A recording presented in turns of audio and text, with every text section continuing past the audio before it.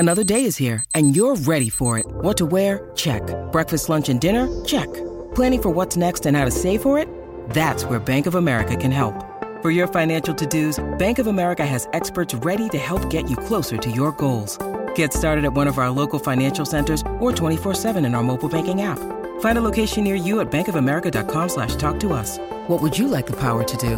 Mobile banking requires downloading the app and is only available for select devices. Message and data rates may apply. Bank of America N.A., member FDIC. When you need mealtime inspiration, it's worth shopping Kroger, where you'll find over 30,000 mouth-watering choices that excite your inner foodie. And no matter what tasty choice you make, you'll enjoy our everyday low prices, plus extra ways to save, like digital coupons worth over $600 each week. You can also save up to $1 off per gallon at the pump with fuel points. More savings and more inspiring flavors make shopping Kroger worth it every time. Kroger, fresh for everyone. Fuel restrictions apply. Hello, everybody. This is Marshall Poe. I'm the editor of the New Books Network. NBN listeners like to read books and buy them. So we thought we'd tell you that right now, our friends at Princeton University Press are having a remarkable site-wide sale. You can get 50% off books, including ebooks and audiobooks, with the code 50, F-I-F-T-Y, at checkout until May 31. You can save some real money on Princeton University Press books. I encourage you to go there and check it out. Welcome to the New Books Network. Hello and welcome to the New Books Network. I'm Jimena Ledgard, and today I have an interview I'm quite excited about. I'm joined by Margaret Grebowitz to talk about her latest book, Rescue Me, on Dogs and Their Humans. The book is a challenging and insightful discussion of the long-standing and complex relationship we humans have with dogs, but also of the role of this relationship in late capitalism. Margaret draws on ideas from feminist geography, philosophy, and sociology to explore topics from dog adoption to the increasingly media-saturated world we live in. As a fellow dog lover, I was challenged and fascinated by the ideas she discusses in her book, and hope you will too. I leave you now with our recent conversation.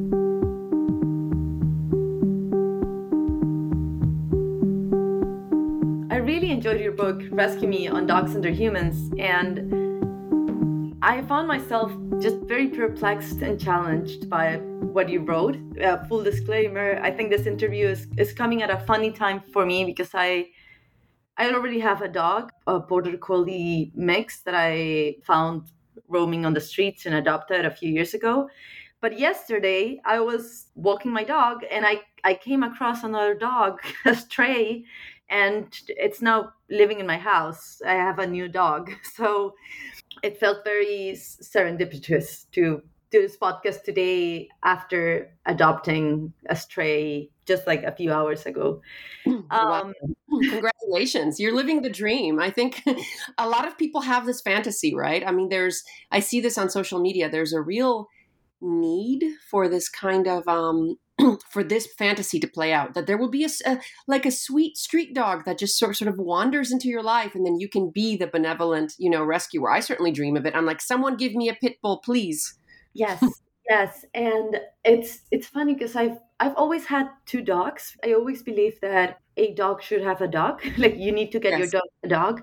And this was the first time in many years that I've only had one dog, and I had been thinking, for a while, I need to get him a dog, but I didn't want to adopt. Like, I didn't want to find a dog on a website and adopt him. I kept thinking I'm going to be walking around the street and it's just going to come and it's going to need to be rescued, and I'm going to be there. I'm going to be, the one that was meant to come across him. So, and reading your books, I kept thinking, what does this say about me and my desires and my wants, right? Mm-hmm. As you say in the introduction, and it's mostly writing about an obsession, right? A dog obsession. And I'm going to quote you here because you say, I've decided to embrace my obsession and speak from the perspective of the closeted hoarder, the one who wants too much, loves too hard,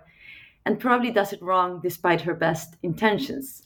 And it's very clear that you're writing from what you call at some point a mood. Like, there's something ineffable about writing and thinking about dogs. It transcends our our usual logic language. But the book is also a critique of late capitalism.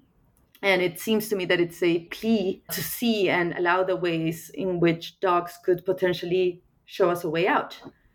And I hope I got that right. I was hoping perhaps you could talk a bit about how the book came to be and when you started writing it and what motivated you. It's a very good question, actually, how this book came to be. It just started to feel urgent at a certain moment in my life. Mm. And I noticed that I couldn't stop thinking about this question of how to think about life with dogs. Mm. And I also noticed that there wasn't a whole lot of great literature on this. There were wonderful memoirs, many of them quite, feminist in orientation. There were wonderful books by women about life with dogs. But I think trying to find the book that was going to get me to a different way of thinking, right? And get me into a kind of more philosophical space about the dog and human-dog life and the kind of irreducibility of human-dog life, that unit that humans and dogs make up together. It was hard to find. There was, of course, Donna Haraway's famous Fantastic Provocation, When Species Meet. But I think fewer people took up that provocation than took up Haraway's provocation about the cyborg, right? So we have all this literature that comes out of the Cyborg Manifesto, but a much more modest, I think, response to her work on dogs. So I wanted to start making a dent there, and I wanted to start filling that hole and sort of point to a need to fill that hole. Mm. And then when I started writing, I noticed that there was sort of no good starting point. And it really bothered me. I mean, I struggled with this in a way that I kind of haven't struggled with other projects. Usually by the time I know I'm writing something, I sort of know how I'm going to get into it, and it kind of shows itself to me. Mm. And the dog question did not show itself to me. The more I got into it, the murkier it became, and the more I found myself indulging these strange compulsions, like looking at Pet Finder for hours. I'm saying this to you as if it were some dirty secret, right? Because it felt that way. My partner would come in and he'd be like, we're not getting another dog, right? We can't do that right now. So why are you still shopping? In quotes, of course. And it was this thing I couldn't stop. And I found that the more I got into this kind of psychic space of the love of dogs, the more it really overtook me. So then I started thinking, how does one write from that? Mm. Right? How does one write from a space where one knows that one is not stable? Yeah. Right? One is not in any kind of authorial space at this point, right? Something else is happening. So I wanted to start exploring that as a mood. I had a little bit of help. I had discovered the work of Colin Diane, who actually introduced me to this notion of mood and setting a mood, and why that's actually a legitimate place to start. And her work on dogs is terrific. I spoke to a good friend of mine, Kelly, who told me, just write about what's happening to you. And I was like, no, we don't do that. I don't do that. And she's like, well, it doesn't seem to me like you have a choice, dude. Go do it. So I had a little bit of help in this. And I think for me, this book is really just the beginning of trying to create a kind of auto-theoretical space around multi-species dog life with dogs. For me, your work was very, maybe not in the subject, but in the mood. It was very reminiscent of the work of some feminist geographers, for example, right? Where there's a lot of recognition of the body, the feelings, the personal experience, just like the multiplicity of feelings and sensorial experiences and the memories and desires as a legitimate place to write from and to think about issues like capitalism, productivity, right? Right. And also, I think what's great about feminist geography is that they're quite aware that the things they are writing about are sort of exemplary case studies, right? Mm-hmm. Exemplary moments or like places, and I'm saying places, broadly speaking, from which to think late capitalism. That's what the dog question is for me. It's the dog question, but it's not the dog question. It's actually the question of how to live at this moment when the environmental crisis is also the social crisis. Yeah. And that's a point I keep trying to underscore in all my work. And it seems like quite an obvious point, but it doesn't seem to be taking on. We keep, I work in higher education, and we keep separating out the environmental question, right, from the other questions, from the other civilizational questions, in order to get some kind of purchase on it. I understand that, right? How do we get purchase on a crisis, right? On a crisis that it's already, quote unquote, too late to address. Yeah. It's already too late. It's already too big. It's already, the disaster has already come, right? So how do we get purchase on it? We end up kind of isolating the question.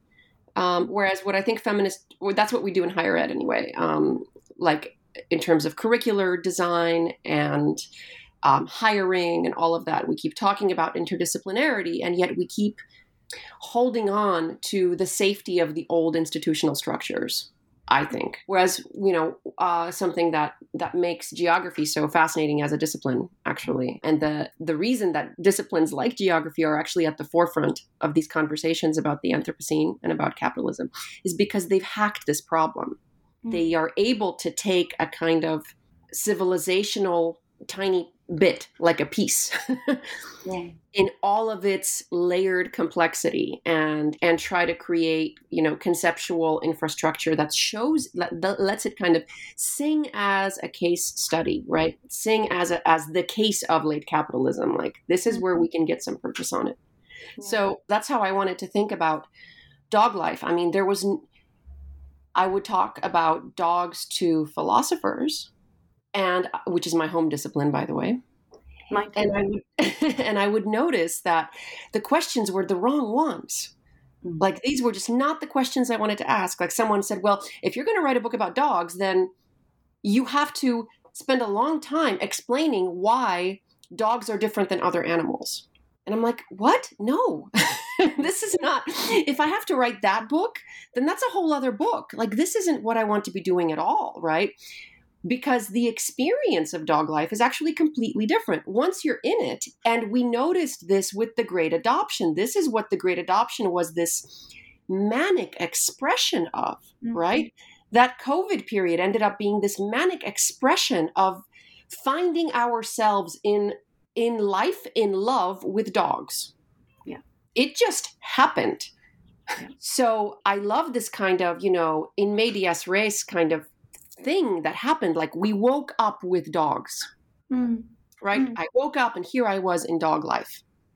And that, I think, is a phenomenon that deserves its own study. Yeah. And so there, I think it is really good to look to these new disciplines that understand themselves, completely interdisciplinarily at this point, to help us think through these kinds of phenomena, because the existing category of ethics is not the framework for thinking about this. I think it's really interesting what you say about we woke up in dog life, and I know it's always very controversial to try to suggest that parallelism between motherhood and dog life, right? But when I talk to friends who are mothers, they often say those first months with your baby, if you have the luxury of being able to stay at home, or, friends who had babies during the pandemic, they always talk about being reminded of a human self in their own selves that has nothing to do with the way in which their humanity was constrained throughout their lives, right? And I think that during the pandemic, for people that were living with dogs, and I experienced this, we were in lockdown. A lot of us lost our jobs, sources of income. We couldn't go out. And my relationship with my dog changed a lot, because it also changed how I felt about my own humanity. Right. It seemed to me that for a few months, I was, from just one moment to the other, thrown into this dog life and dog way of existing and being that I was not familiar with, and that I think caused a seismic change in a lot of people that now, as you write, kind of like the work-life balance and the system is trying to tame again and to bring back to the old ways that can be quantifiable and measured as productive or not. I thought that was a very poignant point throughout your book. And I was also hoping that perhaps you could talk a bit about something that you write, I think, in the first chapter, that is that you argue that following the concept posed by science writer Linda Stone, dogs could be considered essential self-technology, right? And you talk Yes. about the embodiment of dogs. And when I was visiting your book yesterday, at some point I was laying on the floor with my dog, just, staring at his eyes. Of course, like one does. Yes. Yeah. And I realized that those moments for me feel, my entire life feels so media saturated. And those moments are the only ones that don't. Even things like where I used to find a respite from that saturation and from that quantification, like doing yoga every day. Mm-hmm. Now I do it in front of a screen from an app. Mhm. I have my Fitbit, so even if I don't want to, I get to see how many calories I burned, etc. But being with my dog is free of that, right? Well, it's free of that right now. Yeah. But I promise you, your friend late capitalism will come and make sure that there are Fitbits to somehow quantify the amount of time that you spend looking into your dog's eyes, and how it brings down your blood pressure and how it brings down your dog's heart rate. The moment that these forces, I don't know what to call them, these late capitalist forces figure out that there is money to be made around the measurement of these immeasurable things, of course they're going to co-opt them. I think it's perfect that you bring up children, actually. Not children, but whatever this thing is, this like strange blob that is that experience of being with and sort of losing one's boundaries with a child. Yes. And thanks to a child. I think all of that is totally appropriate to bring up here in various ways. I mean, I think as you were talking, I had many thoughts. So I think in COVID, when the lockdown happened, we found ourselves not just sort of thrown into life with dogs, but thrown into life with ourselves in ways that we had completely forgotten how to do, or maybe never knew how to do. Right? Suddenly there was this new temporality. Suddenly there was this, you had to kind of figure out how to be. And so many people made this discovery that they liked it. Which is something, no one predicted. In fact, what was predicted was the opposite. It was predicted that we would all die of COVID, first of all, but also of loneliness, lack of media, of lack of being able to go out to restaurants and spend money and make money and spend more money and make more. I mean, what would we do without that, right? And suddenly all these people were saying, I like my life like this. I don't want to go back. I don't want it to change. And so I think something very real happened there that we haven't begun to really contend with. That is a key to thinking about things like having children, right? Being with children, being with dogs, caretaking, what care actually is, what reciprocity actually is, and how it breaks down the sort of subject-object distinction that we are so used to thinking about life in terms of, and thinking about, our individuality and experience and freedom and thought itself. We're used to thinking in sort of individualistic bounded terms about phenomena that we are learning can no longer be framed that way.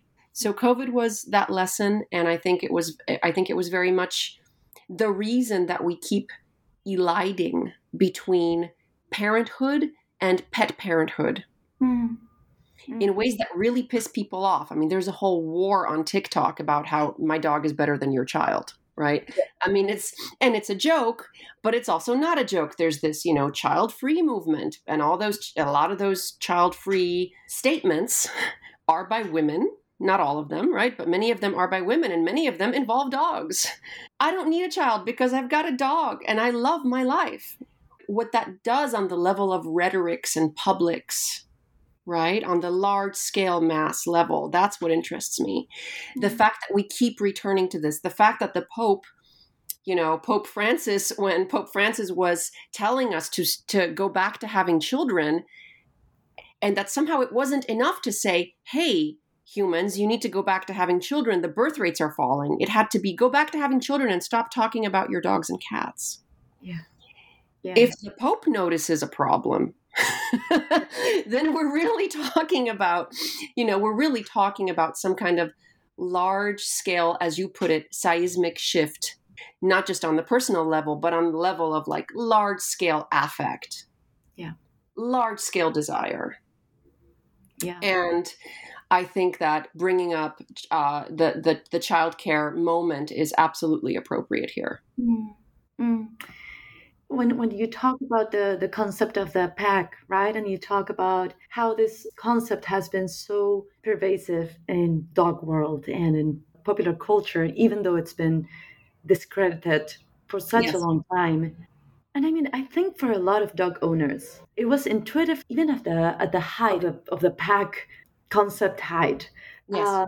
For a lot of us, it was intuitively clear that that was not what was happening in our life with dogs, right? We were not fighting for the alpha role. We were coexisting as complex individuals needing and requiring different forms of interaction at different times, right? It was not a structure that had to be adhered, otherwise risking the collapse of the order in the pack. Right. And I think that trying to think beyond the pack also gives us new ways to think of ourselves in relation not just to our dogs, but to the world around us and care and family. Because you also write about how dogs have been made to be kind of like the final piece in the perfect heteronormative, creatively mobile, middle of the class life. But that there is a different way to think about it and to feel about it. And it made me think about this essay, and I can't remember the author, unfortunately. It was about being an auntie to the world. And it talked about, rather than thinking of the world as a child, which is a possessive relationship, it's a traditionally possessive relationship, think about it as being an auntie to the world, which is, it's not your child, yet you care for it. And I was wondering how you think rethinking our relationship with dogs can also help us rethink a relationship to the concept of family and to the concept of caring for a dying planet, right? And caring for a planet that is suffering, and that because of the suffering that we've inflicted on the planet is also making us suffer and will continue to make us suffer in ways that we can't even foresee. So I was wondering, how writing the book and how thinking about dogs maybe also changed and influenced that. Yeah. I mean, look, I don't know, right? I actually don't. I don't know what other models there are out, right? I love this auntie idea because it gives us a model. I'm not sure I know what the model is at this stage. What I wanted to show was that dog owner culture was this very fraught space for those questions. In other words, that's where we can be sitting around and talking about the environment, or we can be talking about, social life or family or whatever, but where it's actually playing out, the front on which these questions and answers and trends and kind of like this battle for the narrative, right, where it's actually playing out is things as simple as how we talk about training our dogs, or when we say that life with dogs is a healthier life than life without dogs. What is the healthy, right? What are the terms in which we frame the healthy? Those end up being these fascinating, weird projection sites where our desire for a better social life which is the same thing, I maintain, as our desire for a healthy planet. And how could it be otherwise when that social life that we dream of that was once uncompromised took place on a healthy planet, right? It took place on a planet that was uncompromised. And it was actually part of life writ large, life in the biological sense, right? And life in the social sense. There's a reason we always imagine this golden age of man in like a natural paradise. I mean, there's something about that that's not wrong. Yeah. So for me, there's a lot in what you said. I want to go back a little bit to the very beginning when you were talking about how owners always knew that that a strict pack structure was not what was going on, right? Owners always, just by virtue of experience, knew that something different was happening. That's true, but you can see the rise of pack language. I mean, when you start just collecting books about training, which I started looking at, books from the 60s about how to train your dog. And you see a real shift more and more recently, like into the 80s, something else happens. And then in the 2000s, something else happens. And we keep going further and further into this pack fantasy. So, I don't know, let's say the 50s, when the dog was already very much at the heart of a certain fantasy of a successful middle class, upwardly mobile family, suburban American life, right? This, by the way, and this coincides with, I think, from what I understand, this coincides with the declaration that the pit bull is the ideal family dog. We finally created the ideal family dog, right? The nanny dog. The nanny dog, absolutely, yeah. Right? So in that moment, you're still looking at training. Training was at that time kind of like a side hustle. Like you want Fido to be able to bring dad his slippers and the newspaper. And it's kind of a funny moment in the montage of the show that you watch where there's a dog bringing the slippers. It's all sort of in the margins. Whereas right now, there is an absolute obsession with what training is able to do. When I ask this question, what do we want from dogs? I could have written a book. In fact, I'm thinking about doing it. What do we want from training? Because man, is that a projection space? This idea that there's this highly tappable, bottomless thing that we could be engaged in with our dogs that then sort of holds the secret to life, the universe, and everything, right? So it's this extension of a kind of human power. It's almost like dogs. The trainability of dogs points to a kind of superhumanity, points to like, I can just have this extension of my body that is my dog. Right. And I think there's also another subset of a kind of like dog trainer influencers that the algorithm keeps showing me. Me too. Whenever I go into Instagram or TikTok, which is the it's like a very specific subset, which is the slightly socially awkward young woman. Yep. Kind of like very conventionally pretty, right?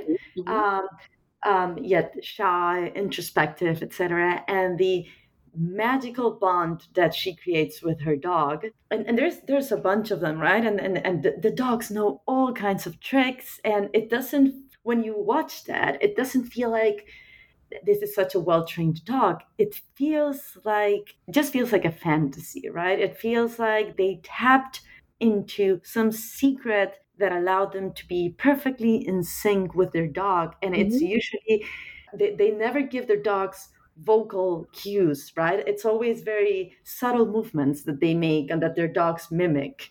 And I watch them and I can see myself just fulfilling this fantasy of, it's not even the dog as a super dog and the trainer as a super trainer. It's the fantasy of transcending your own human constrictions and, being in perfect harmony with a non-human being. Yeah. And that just is very comforting in this moment in time. And you have a border collie, you said, right? It's a border collie mix, yes. So that's its own specific. See, that's why you're speaking from that experience, right? Yeah. Which is also a very unique and a very unique like social media space, the Border Collie. I mean, they are among the super dogs. Yes. Right.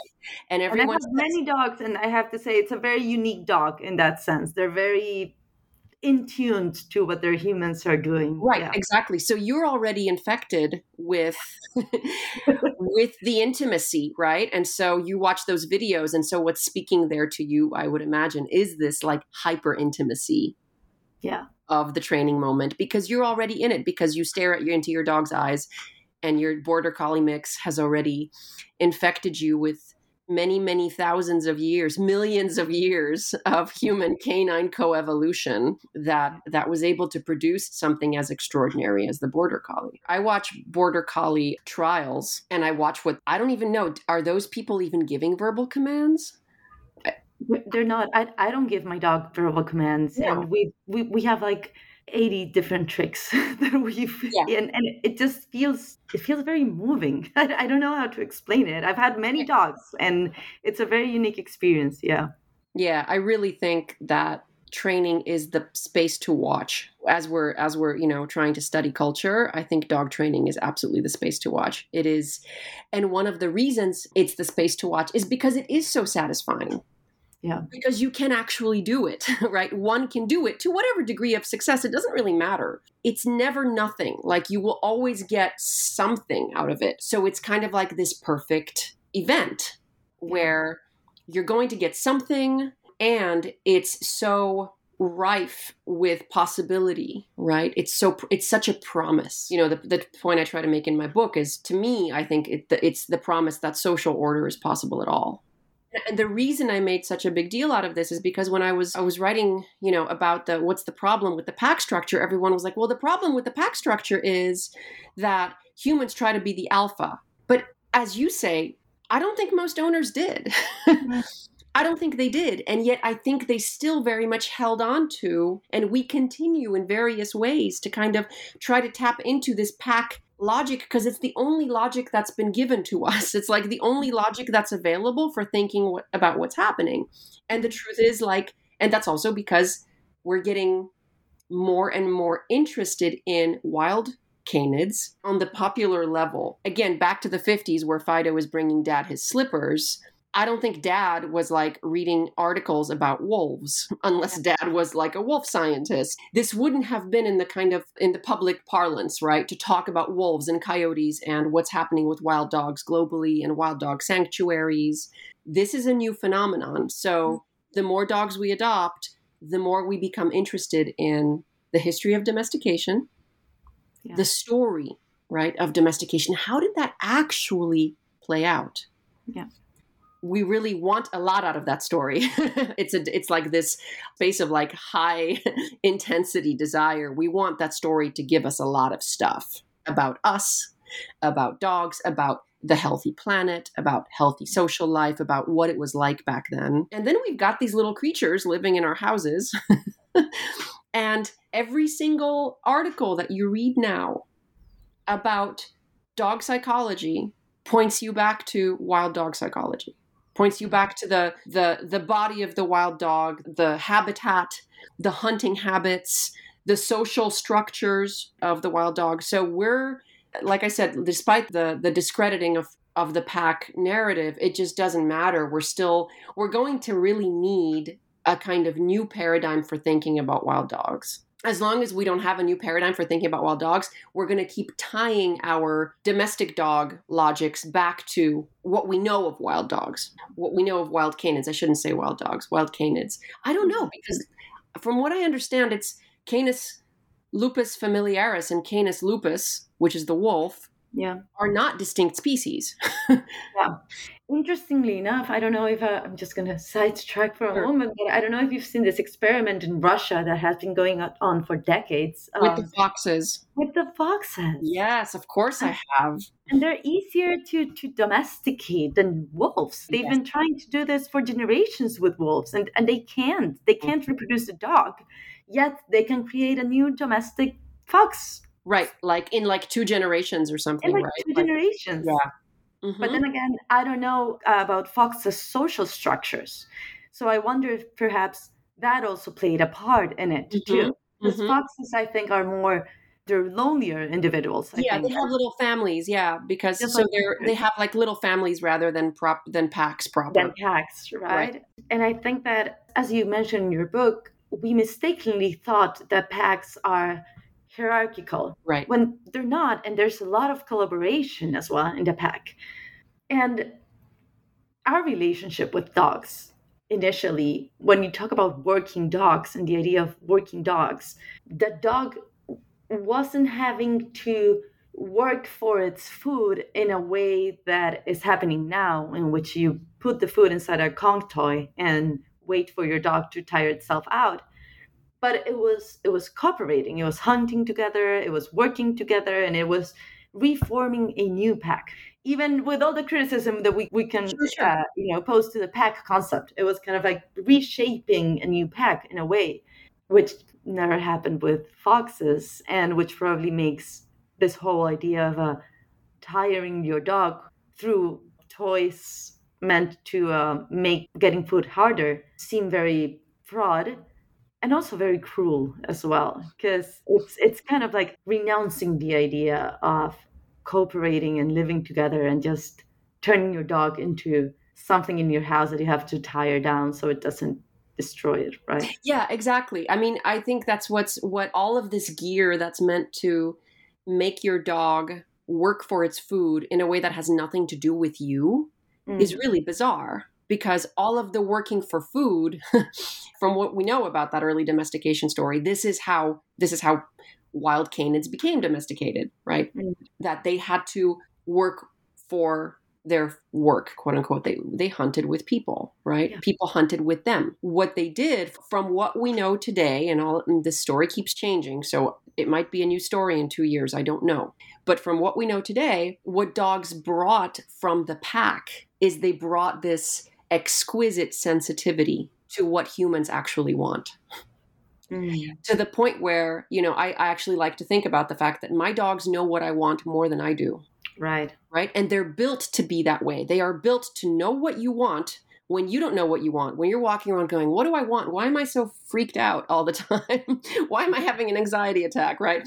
The dog is that's why they make such fantastic companions for anyone experiencing, any kind of emotional disturbance, mental illness, post-traumatic stress disorder. I mean, this is the whole concept of the service dog. So what dogs brought from their own, background, their own experience as pack animals, is they brought a kind of exquisite attention to how humans functioned, right? So it's not that humans and dogs created a new pack. It's more that there is this kind of pack technology that this psychological technology of the pack, right, that dogs brought to the hunt, that humans were able to benefit from so exquisitely without even knowing. And that's the domestication story as we know it right now. Thank you, Margaret. It's been a fantastic conversation, and I truly loved your book, and I think it's going to be a book that I'll be revisiting soon too. And I'm very much looking forward to your next project. Well, I'm very impressed with you for taking home a stray dog when you already have a dog. That's no small thing, right? That's no small thing. I'll be thinking of you guys, all three of you, together. Thank you. I'm very excited, though nervous. I woke up in the middle of the night asking myself, what have I done? Absolutely. And I'm sure that's just the first time, not the last.